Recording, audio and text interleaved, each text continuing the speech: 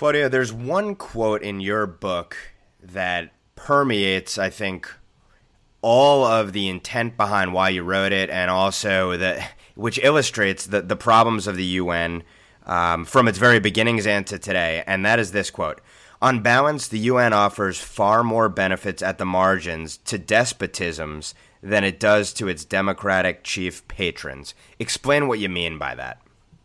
Sure. The United Nations is not actually a democratic institution. It's a collective.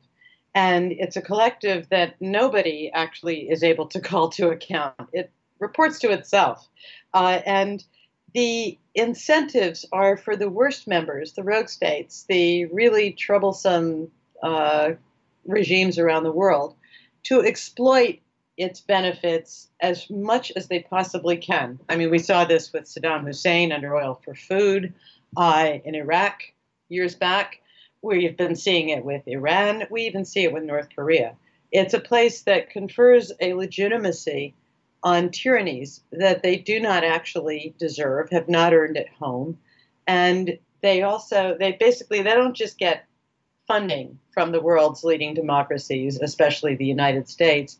They also get legitimacy from it. We treat them well. North Korea has a seat at the UN and enjoys all the diplomatic privileges and immunities there that any democratic state does. So the incentive is for the worst to try and make the most out of whatever they can at the UN, which is one of the reasons we see them populating outfits like the UN Human Rights Council.